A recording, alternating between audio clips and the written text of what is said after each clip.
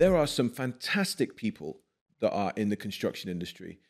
And so by starting the podcast and asking the person to come on as a guest and talk about who they are and what's important to them and the expertise that they have, instead of me as the creator of the podcast coming up to them with a title and with an agenda that I have, surely it's more beneficial for them and for you as the listener to listen to what they have to say, their passion, their expertise, under the umbrella of sustainable construction.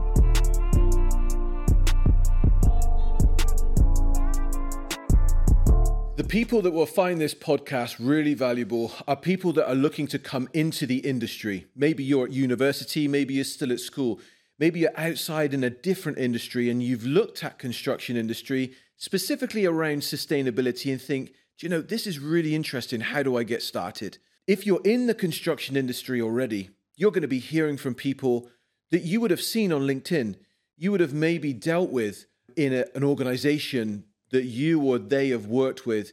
But this will enable you to get to know them in a better way and in a different way so that you can be inspired by their story and understand where they are coming from so that you can decide and have more confidence in growing into the type of professional that you want to be.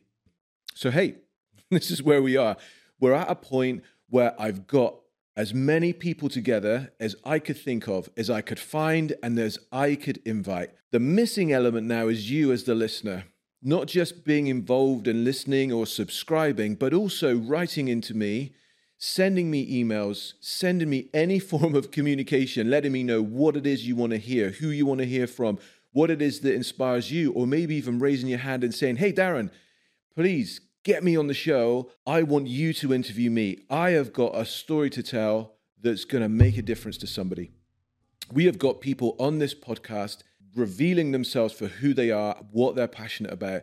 And I think that that will be a game changer for so many people within the construction industry, as well as people that are in university or maybe still in school that want to come into the industry.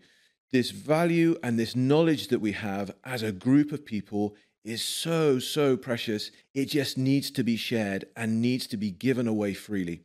So this is why I created the Thriving Construction podcast, because I believe that people that will subscribe to it and be part of it ultimately will thrive in construction.